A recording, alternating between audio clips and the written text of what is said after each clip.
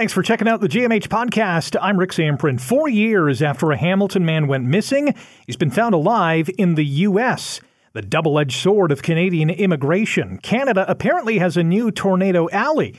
It's my biggest pet peeve, food waste. Attention caffeine lovers, and Mac Hoops legend Sarah Gates joins us on the GMH podcast starting now. This is the Good Morning Hamilton podcast on 900 CHML. Last week, police told us that a Hamilton man who's been missing for close to 4 years has been found alive. It's a remarkable story. Michael Samdass was last seen in Toronto September 5th, 2019, after he left his home in Stoney Creek, and police say he was found via tips connected with third-party agencies in the southern U.S. At the time of his sudden disappearance, reports say Samdass, who was 40 when he disappeared, had been involved in an altercation with a homeless person, held overnight and then released by a court in Toronto. He then vanished until news broke last week that he had been found. CHML's Jennifer McQueen spoke with two of Michael's sisters, Risha Das and Leah Gerard, about the search for their brother and the reaction to the news that he was found. First, I just want to say thank you so much for taking the time to chat with me, because I know, I can only imagine that this has just been a whirlwind for you and your family. It's incredible news, finding your brother after 4 years. So how are you all feeling right now? And it has just been a whirlwind because, there's just a whole bunch of moving pieces. Locating him, obviously, is the biggest step in all this. First and foremost, and we accomplished that, and we're mind blown that we did, because of course, after being missing for 4 years, and 4 years of speculating, and 4 years of rumors, and 4 years of all kinds of crazy things, like we said, in the last 4 years, we've had countless people. We don't really believe in psychics and that kind of stuff, but we've had dozens of people call saying, hey, I spoke to a medium, I spoke to a psychic, I had a card reader, and they all came back with the same story that, he's died, and they all came up with really traumatic ways that he died. There was times we went on wild goose chases because they said, one girl came to us and said, I'm a medium, I speak to the people on the other side, those who haven't rested yet, and your brother came to me. He said there's a locker at the subway station, and the key can be found behind a mirror in your house. It was crazy. And we laid in bed, it was 2 o'clock in the morning. This is nonsense. This is just plain nonsense. This cannot be true. But of course, when you're desperate for answers, you don't want to rule anything out, because you never know. We could have been wrong, and maybe this really is a thing. So we got out of bed at 2 o'clock in the morning, and we got in our vehicle, and we went and followed these clues all the way to Toronto, to a subway station, hopping gates, trying to find this locker. When I tell you wild goose chases, and, we're coming back at 5 o'clock in the morning, we're nuts. Why would we just do that? But, we're a Bible-believing, God-fearing, faith-driven family, right? Yeah. And we choose faith over fear every single time. But naturally, fear is going to creep in because we're only human. Whether he's dead or alive, let's find him. Can you explain how they were able to locate him? Please bring me home. They took the case on, and they reassigned the case on Tuesday. Okay. We did an intake because Nick, who's the owner, kind of called and said, I think we need to put fresh eyes on this. And they have a system that's facial recognition technology. And they ran it through that, and they got a hit. The very next day, I thought, okay, well, it looks like him, but he looks like he's conquered the elements for the last 4 years. This is Good Morning Hamilton on 900 CHML. We're listening to a conversation that CHML's Jennifer McQueen had with two of Michael Samdass' sisters, Risha Das and Leah Gerard, about the nearly 4-year-long search for their missing brother and the reaction to the news that he was found alive. When you saw that picture, were you like, yes, that's him? Yeah, you knew? Absolutely. Yeah, immediately.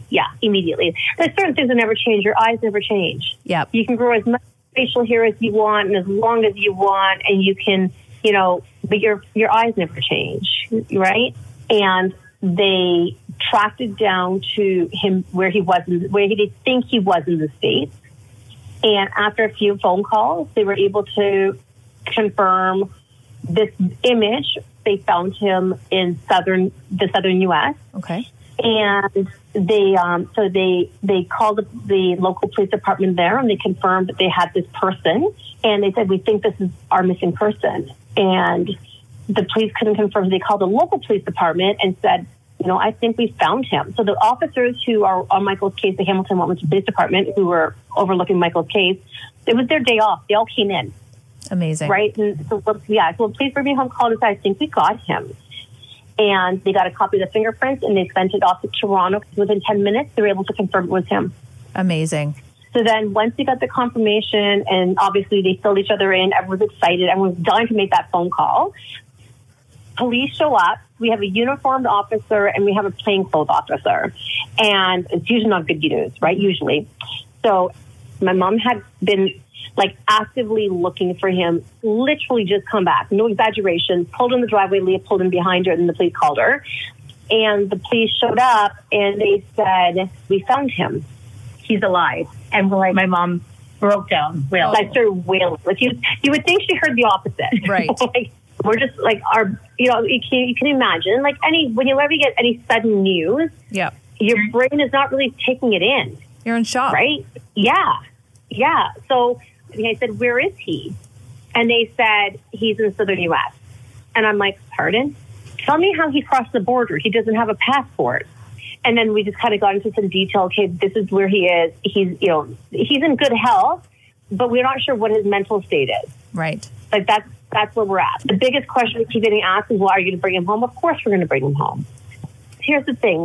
The Michael that we know wants to be home and wants to be with his family and wants to be here for births and deaths and celebrations and a part of this unit. But the Michael that is struggling, he's in crisis. We believe he's ill. We believe he's mentally ill, but to what degree, we don't know.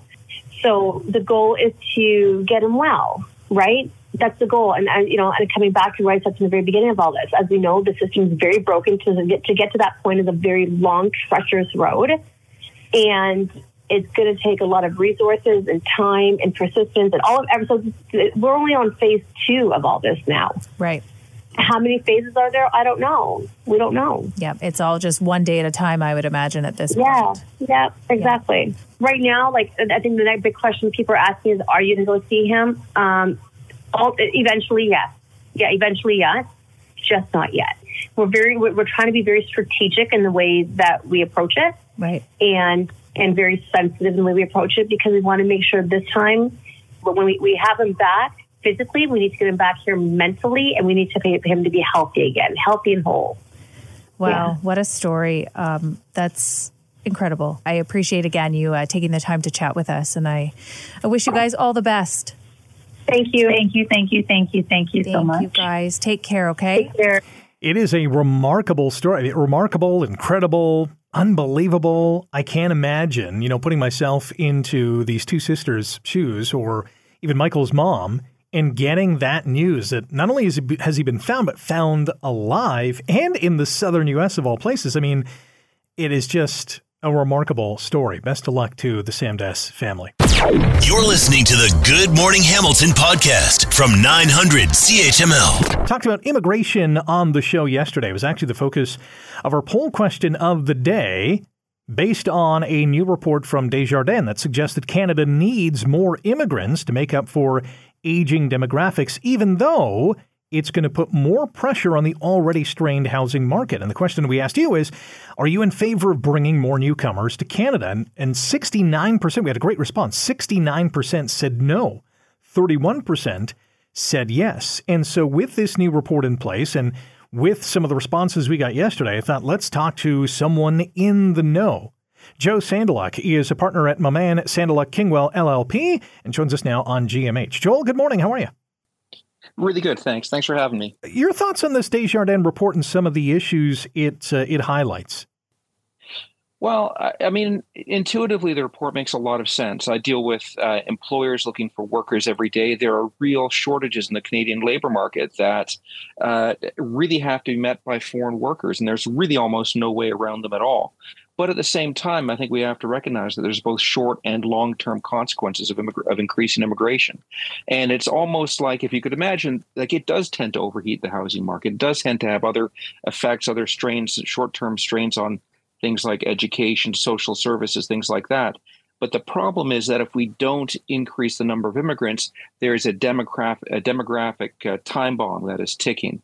And as our population ages, as we tend to have fewer children as years go by, what happens is we're going to be left with an economy that really isn't able to support its aging population. We'll be stuck in a similar situation as Japan, where they've really just destroyed their ability to grow simply because they've restricted immigration too much over the years. You can see it happening actually in a much more rapid way in Russia with the massive emigration of skilled workers and younger people. What's left of the economy that remains is honestly not much. So, I can obviously appreciate the effects on the housing market in particular. But, the problem is that we have to deal with this, both of these problems at the same time. One of the problems with immigration is that immigration is a federal responsibility, a completely federal responsibility. Housing, on the other hand, and a lot of social programs are provincial and municipal responsibilities. So what happens is when we have two different governments with two different perspectives, not to say that one's right and one's wrong, but one is maybe short term and one is long term. A lot of times the ball gets dropped in the middle. And I think that's a lot of what people are reacting to is, the sense that people aren't really taking care of the short term, even though they may be taking care of the longer term. This is really a double-edged sword and a damned if you do, damned if you don't kind of scenario. When we look at the numbers, however, Canada's population grew by more than 1 million last year, the most ever. We hit 40 million residents in this country. Is 500,000 immigrants per year by 2025, which is what the Liberal government's goal is that too much or is that not enough? It depends. I think one of the things you have to remember is there's different kinds of immigrants. Some immigrants are incredibly highly skilled. They bring they bring a great deal of talent to the table. One of the things Canada has actually done very effectively for the last number of years, not just this government, but the previous government as well, has done a very good job of selecting immigrants. And immigration selection has skewed towards younger people. They've skewed towards people who have an education in Canada or work experience in Canada. Those immigrants tend to be more adaptable. They tend to be more successful. And then more importantly, obviously, they tend to stay and they tend to contribute. So, when you say 500,000, the truth is, would you say 750,000 excellent people Canada could use? It's probably like most companies where, maybe I don't have a job opening, but if I see somebody really incredible or really impressive, I might want to bring them on board and find a role for them after they're here. And that's, in a lot of ways, what this is analogous to. It's a good point. A couple more minutes with Joel Sandalock, a partner at McMahon Sandalock Kingwell LLP on Good Morning Hamilton on 900 CHML. We're talking about immigration in this country. I've heard from time to time that most immigrants who come to Canada leave within a decade. Is that true? And what is the impact if it is true? I'm not sure, to be honest. Intuitively, a lot of immigrants do leave. I suppose it depends on what you're calling an immigrant. Canada has a lot of foreign workers, a lot of people who come with their companies, a lot of people who come and visa students, and they study and then they go back to their own country afterwards. It doesn't really necessarily bother me because the truth of the matter is if somebody isn't working out, if somebody is having difficulty integrating or finding work in their field, probably the Canadian economy doesn't want them here. So having them here, having them try things out, and then having them move on, in a lot of ways may be the best thing, because what that means is that people who do stick around, the people who do continue and remain and settle here, tend to be better off and tend to make us better off as well. In our discussion yesterday about immigration, one person texted in saying they were against this because they don't vet them anymore and they see them as a burden on the system. Is there a tiny truth to that? There's a tiny truth to that in some categories of immigration. So, for example, Canada just recently brought an end to the Ukrainian immigration program. Those immigrants were not vetted. They were given 3-year work permits when they arrived in the country. And, essentially, they just announced a program to permit them to stay. There was no vetting for their education, their English or French or what have you. But that being said, that's not most immigrants. Most immigrants, what you'll find is they have either a Canadian experience or education, or they meet pretty rigorous criteria.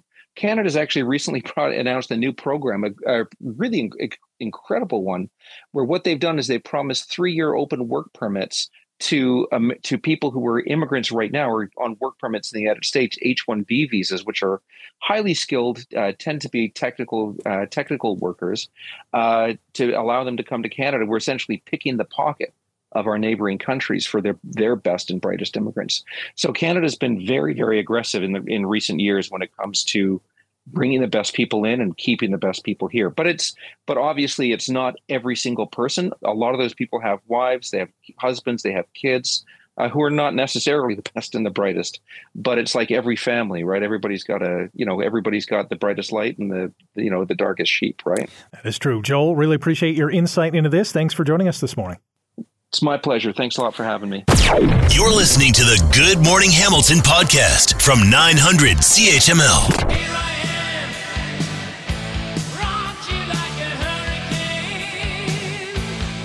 Well, pretty darn close. High winds, lots of damage, not fun. We're talking about tornadoes as opposed to hurricanes, but nonetheless, they have led to some strife in the capital region because emergency crews continue to clean up an Ottawa suburb after yet another tornado touched down last week, really with little to no warning.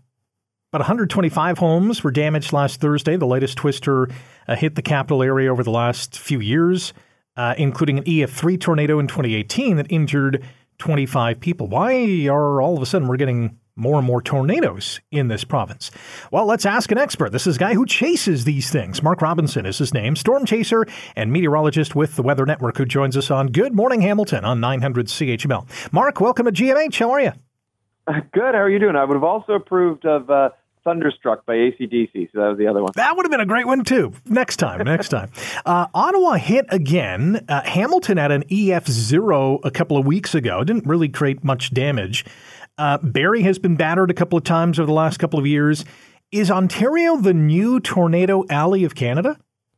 Well, tornadoes have always occurred here in Ontario. Like we get a lot of them. It's sort of funny how many times I've talked to people and sort of said, yeah, we get a lot of tornadoes in Southern Ontario.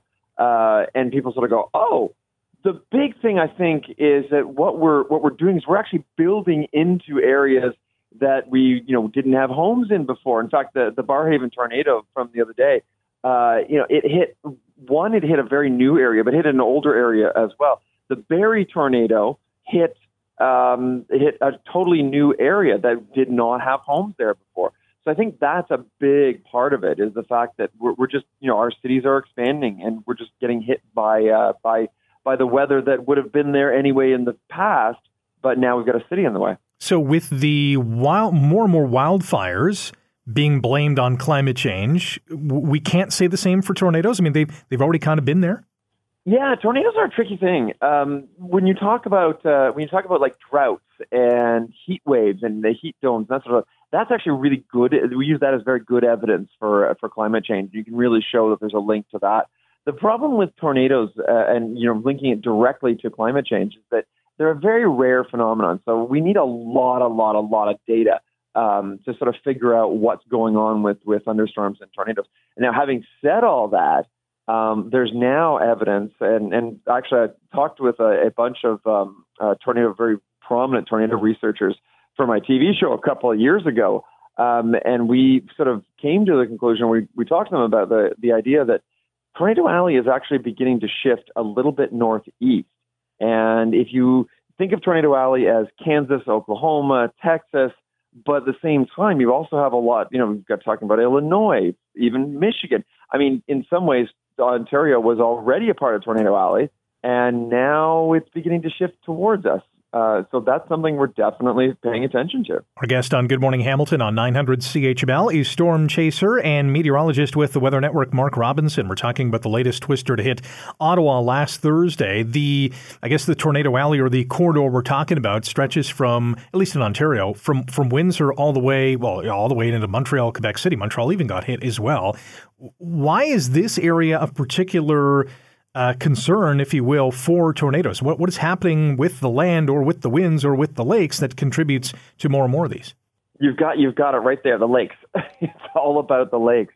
I mean, Southern Ontario, I've actually talked with some of my meteorologist friends in Oklahoma, and that they just sort of said that Southern Ontario is one of the worst areas to try and forecast for because it is so tricky, and it's all because of the lakes. We get what we call lake breezes, which are essentially cold domes of air above the lake that extend inland just a little bit. And when you get storms that ride along those lake breezes, in fact, we actually had them yesterday. Literally, we had like a bunch of storms between Guelph and Hamilton yesterday, and that was all because of the lake breezes. You'll get those, and those areas where you'll get the extra thunderstorm. And if you've got one storm that's maybe not quite producing a tornado, and it hits the lake breezes, boom, it'll set off a lake breeze or set off a tornado. So yeah, the lakes are a big part of why we are so active here in Southern Ontario. So what happens when the tornado forms? You mentioned the lake breezes and the kind of the hot and the cold air or the cool air. What transpires in that mix of air that makes this tornado? Well, you know what? There's a couple things. You need like those hot, humid, hazy days that we've actually had for the last little while. But at the same time, you also need something to kick things off. So you need little triggers. You need a cold front or a warm front, something like that, like a change in the air mass. But at the same time, after all that, you actually need the winds at the surface doing something a little bit different than in the upper atmosphere. So you have a turning of the winds as you go up. So that'll spin the storms up. And once those storms start to spin, we call them supercells. And once those supercells get going, some of those can produce tornadoes. We actually don't know yet why one supercell thunderstorm produces tornadoes and the other one doesn't, which is why giving warnings for these storms is so difficult, and why we can only at best do about 15 to 20 minutes of warning time for most tornadoes. Mark Robinson is a storm chaser and meteorologist with the Weather Network, talking to us here on Good Morning Hamilton on 900 CHML about tornadoes. You chase these things, and I still can't wrap my mind around why you do so, but what is the common denominator when you're looking for or sense that something is going to happen? Oh, that's a good question. I mean, it's really all about watching whether that storm is spinning or not. Like I said about the supercells, those are the ones that tend to produce tornadoes, that tend to be the most prolific tornado producers. And you're often looking for the organization. Like the storms don't produce tornadoes just out of nowhere. Like they don't just come out of anywhere in the storm. They actually come out of very specific spots. And so if that storm is extremely organized and it all looks like you've got a little bit of a spin to it, and you see what we call a lowering or a wall cloud underneath the one edge, that's where you watch for the potential tornado. So you can actually get surprisingly close if you know what you're doing, and just to see the tornadoes. And the one thing I always like to say, though, is I want to see a tornado out over an empty field in the middle of nowhere. Doesn't affect anybody, doesn't affect anything. But unfortunately, especially given the amount of population we've got in Southern Ontario, they do affect, and that's something we try to do at the Weather Network, is try to let people know, give them as much information, as much warn time as possible. Environment Canada is the one that puts out the watches and the warnings, but at the Weather Network, we try to get that information out to our audience as fast as possible, and I'm just a part of that. Yeah, being the most populous part of the country, it makes sense to warn our listeners and people out there that a storm is brewing. Last one for you. We got about 30 seconds. The first tornado that you caught or chased, is the last one that you caught or chased as enthralling as the first one that you did? Absolutely, 100%. Even the first thunderstorm that I ever caught is still as interesting as the latest thunderstorm I ever caught. I may be a bit odd. There may be something wrong with me. No, I think you're perfectly fine, Mark. Thanks for the time, and good luck on your next chase. No problem. My pleasure. Mark Robinson is a storm chaser and meteorologist with the Weather Network as we chat tornadoes here on Good Morning Hamilton. You're listening to the Good Morning Hamilton podcast from 900 CHML. Even though food prices in this country have risen about 20% over the last 2 years, a new survey from Chef's Plate shows that Canadian households throw away more than $2,000 worth of food each and every year. What a waste. How can we reduce that waste? Here to help us out is Shannon Crocker, registered dietitian and nutritionist, who joins us on Good Morning Hamilton on 900 CHML. Shannon, welcome back to the show. How are you? Good morning, Rick. I'm great, thanks. How are you doing? I'm good, but I'm miffed. Food waste is one of my biggest pet peeves because we love to complain about the price of food and the rising price of food, and rightfully so, but we throw out so much. Why? Oh, yeah, that's a great question. I think it's kind of complicated, but, I think a couple of the reasons are because first off, we just buy too much food and we have no plan on how to use it. So we don't meal plan. Then also we cook too much. So we buy too much, then we cook too much. We don't have a plan for what to do with leftovers. They get shoved in the fridge and they get hidden by the other foods. And I think a third thing is honestly, connected to sort of disorganization in the kitchen and poor food storage. So we don't store the food properly, so it goes bad, and we cram stuff into the fridge, the freezer, and the cupboard, and we don't have an organization system that tells us, okay, this has to be eaten first. So I think those, buying too much, cooking too much, and not storing properly are three big things that people are doing that are causing food waste. The modern day lifestyle contributes to this as well, right? Two parents, both working, the hustle and bustle of the day, 5 p.m., 6 p.m. comes around. It's like, what are we going to make? I don't know. Let's just go eat out or we'll order something. Meanwhile, you have stuff in the fridge that you could be making. Yeah, absolutely. That is one of my top tips to help to reduce food waste is shop at home first. So do a kitchen inventory, have an idea of what you actually have in the cupboard, have in the fridge, have in the freezer, and then you can make your meal plan roughly. It doesn't have to be too complicated based on what you already have in the kitchen. So shop at home first before you head to the grocery store. That's a great tip. Shannon Crocker is a registered dietitian and nutritionist. You can find her online at shannoncrocker.ca. Maybe just as disturbing as the $2,000 figure is this, and that is Gen Z is spending not only the most amount of money on food, about $322 per week, but also the most wasteful generation when it comes to food. That is concerning. Yeah, and it's actually kind of surprising, really, truly. And maybe it's because, food skills haven't been taught in high school like they used to be, right? So that generation is not getting the skills that they need to learn about how to store food, how to cook food without waste, like how to use, you buy a chicken, how do you use the whole chicken, right? So all of those things, I think, come back really to food skills and being able to know how to properly cook, store, plan, shop for food. When we are planning our meals in advance, I know this is a big tip of yours, how far down the line should we go? Is it just a couple of days, a whole week's worth? What's the best process? Oh, yeah. You know what? I mean, there's some people out there who plan for the whole month, Rick. That's not me, but Wow. Some people are very organized like that. Really, I think if people look at meal planning and they think it seems like an overwhelming task, I say break it down and just even at the beginning of the week, think about the first 3 days of the week. What are you going to have Monday, Tuesday, Wednesday? And that can help you at least have that first little bit set up.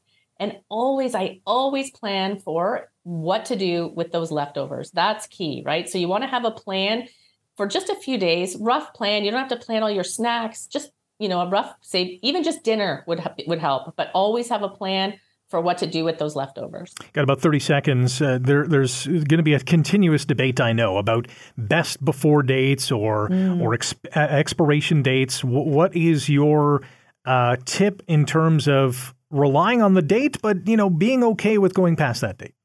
Well, the first thing to know is that the best before date is not an expiry date. The best before date is about quality, so that the food's going to be fresh and it's going to taste good.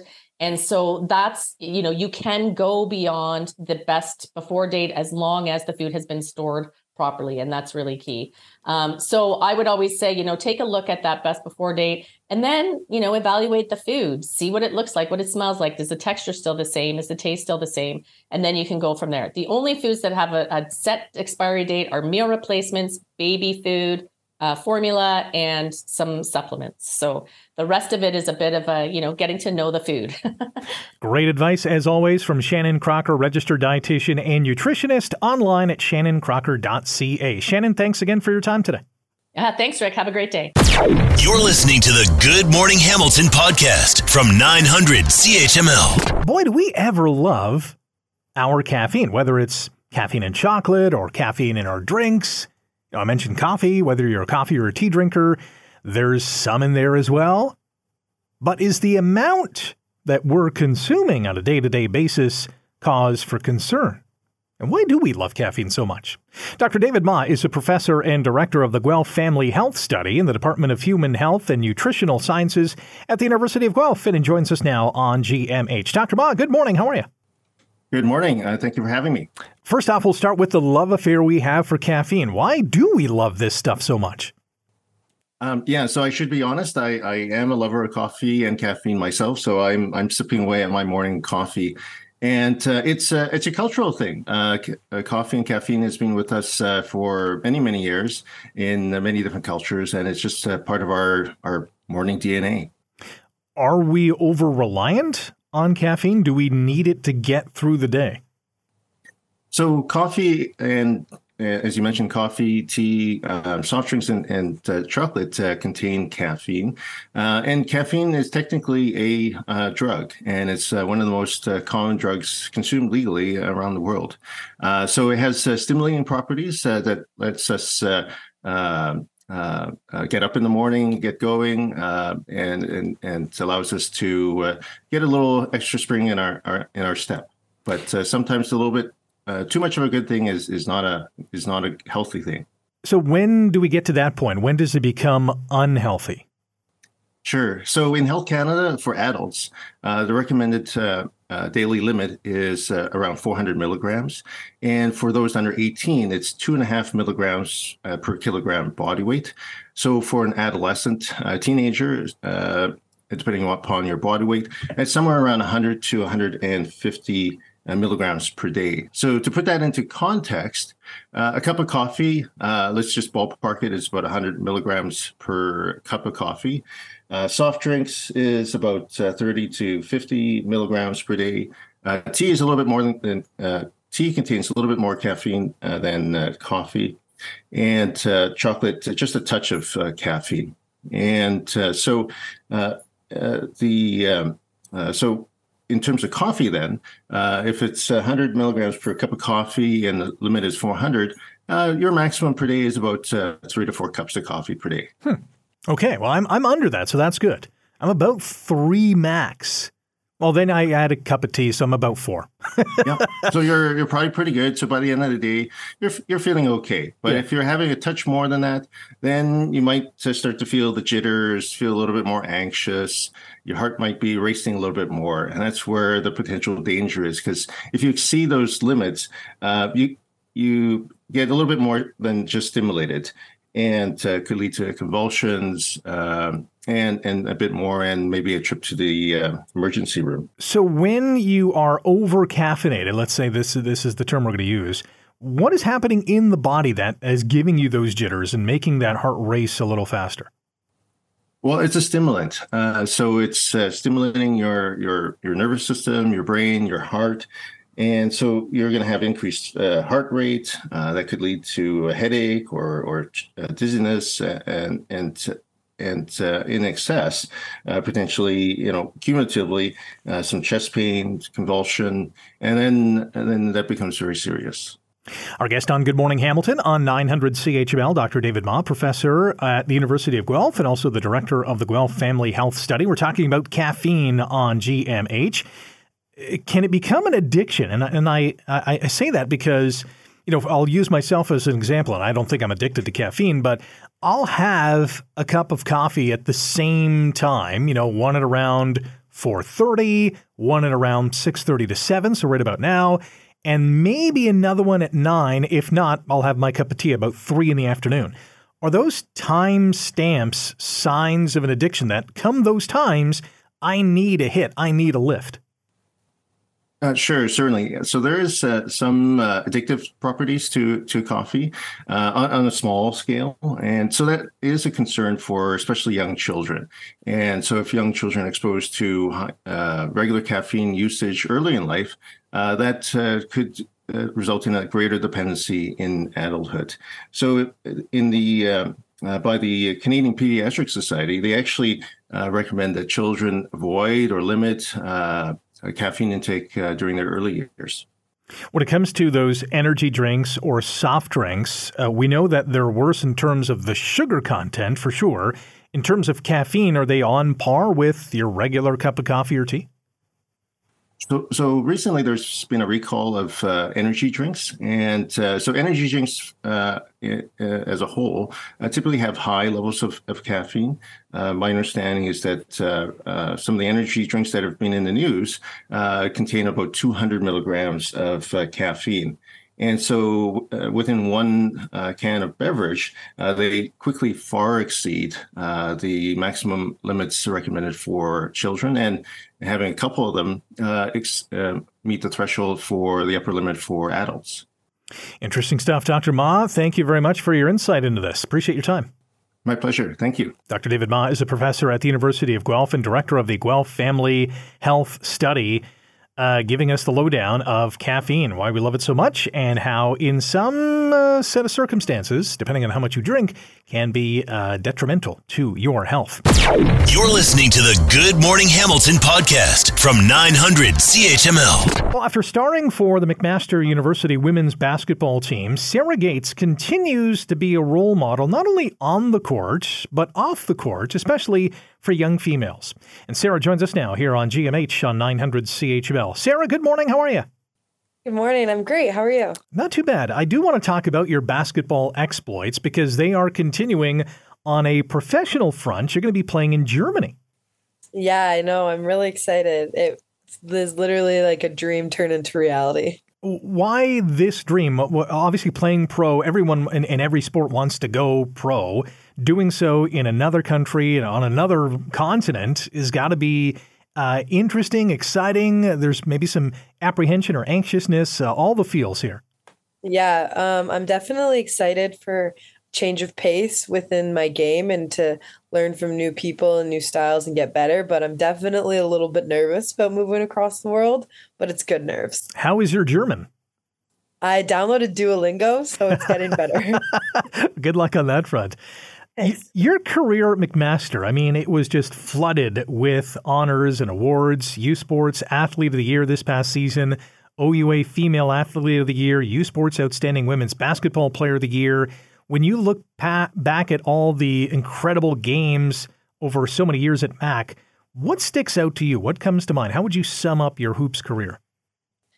It's definitely hard. And I feel like every graduating student athlete's kind of going through it right now, thinking about those same things. But I would honestly say there's not necessarily like one thing other than a national championship that kind of sticks out. But the memories that I've made over the years at MAC with my coaches and my teammates have just kind of shaped me into who I am today. And they're just laughs and memories that I will cherish forever. Well, and you are helping shape the stars of tomorrow because not only are you the president of the Women's Athletic Leadership Committee, you're also the founder of that committee. Talk about the genesis and having this idea to bring this to reality and the purpose that it is serving. Yeah, during COVID, I've like everyone, I had a lot of time to kind of think about things of how I wanted to improve things in my life and life for others. So I started the club, and it basically is just kind of a place where that encourages women to support other women, because I've seen the impact of bringing like-minded women together, and I think that it's just the start, especially within women's sports. So I just wanted to create a platform for women to kind of have their own area to grow and find their voices and support each other within sport. What kind of impact are you already seeing with this? It's huge. Like within our McMaster community, it's brought sports teams together. It's helped people just meet each other, find new friends. It's helped people find their voices. I know it's helped me find my voice. If you were to ask me this, like if I were to ever get involved in something like this within my first or second year, like I probably would have said no, but now it's kind of what I base my personality around. So it's huge. Why would you have said no? I think that I just didn't see I was young and I didn't necessarily have a voice outside of just being a basketball player. My coach, Teresa Burns, is the reason I've kind of found my path there. She's always helped us know that outside of athletics, we can do more, but also knowing that within sport, using your voice can have a huge impact. And that kind of really was an important life learning piece for me. And now I just want to do that for the next generation of female athletes. Coach Burns, an absolute legend, the OG in terms of inspiring the stars of tomorrow. One of those is our guest here on Good Morning Hamilton on 900 CHML. Sarah Gates, basketball superstar with McMaster University, now off to Germany within the next couple of weeks or a month? Yeah, they haven't booked my flights yet, but it will be within a month. Okay, that's exciting. The big purpose of the committee, again, it's the Women's Athletic Leadership Committee, is helping young females stay in sports. Why is that important to you? Oh, it's so important. If you look at like any statistics, it's in like high school and even elementary school. The dropout rate for girls is so much higher than it is for younger boys. So the goal is to kind of show girls that sports are a place for them. It's an environment for them to thrive, whether you like sports, whether it's just an opportunity to be athletic and get moving. You can make friends, and it's just relationships and memories that you'll have for your life. So we'll go into local elementary schools and high schools and run PE classes, whether if the basketball team goes, then we run basketball. If the rugby team goes, then they teach them rugby. And I think that it can have a huge impact on finding role models within sport that look like them. Like I know my first female coach was really Teresa Burns in basketball. I had some really, really well soccer coaches, but it makes an impact for sure. Absolutely. Sarah, we wish you continued success with the committee and especially as you enter the pro ranks in Germany. Best of luck going forward. Thank you so much. Thanks for listening to the Good Morning Hamilton podcast. You can listen to the show live weekday mornings from 5:30 to 9 on 900 CHML and online at 900CHML.com. The Good Morning Hamilton podcast is available on Apple Podcast, Google Podcast, and wherever you get your favorite podcast. I'm Rick Zamprin. Thanks again for listening. And don't forget to subscribe to the podcast. It's free, so you never miss an episode. And make sure you rate and review.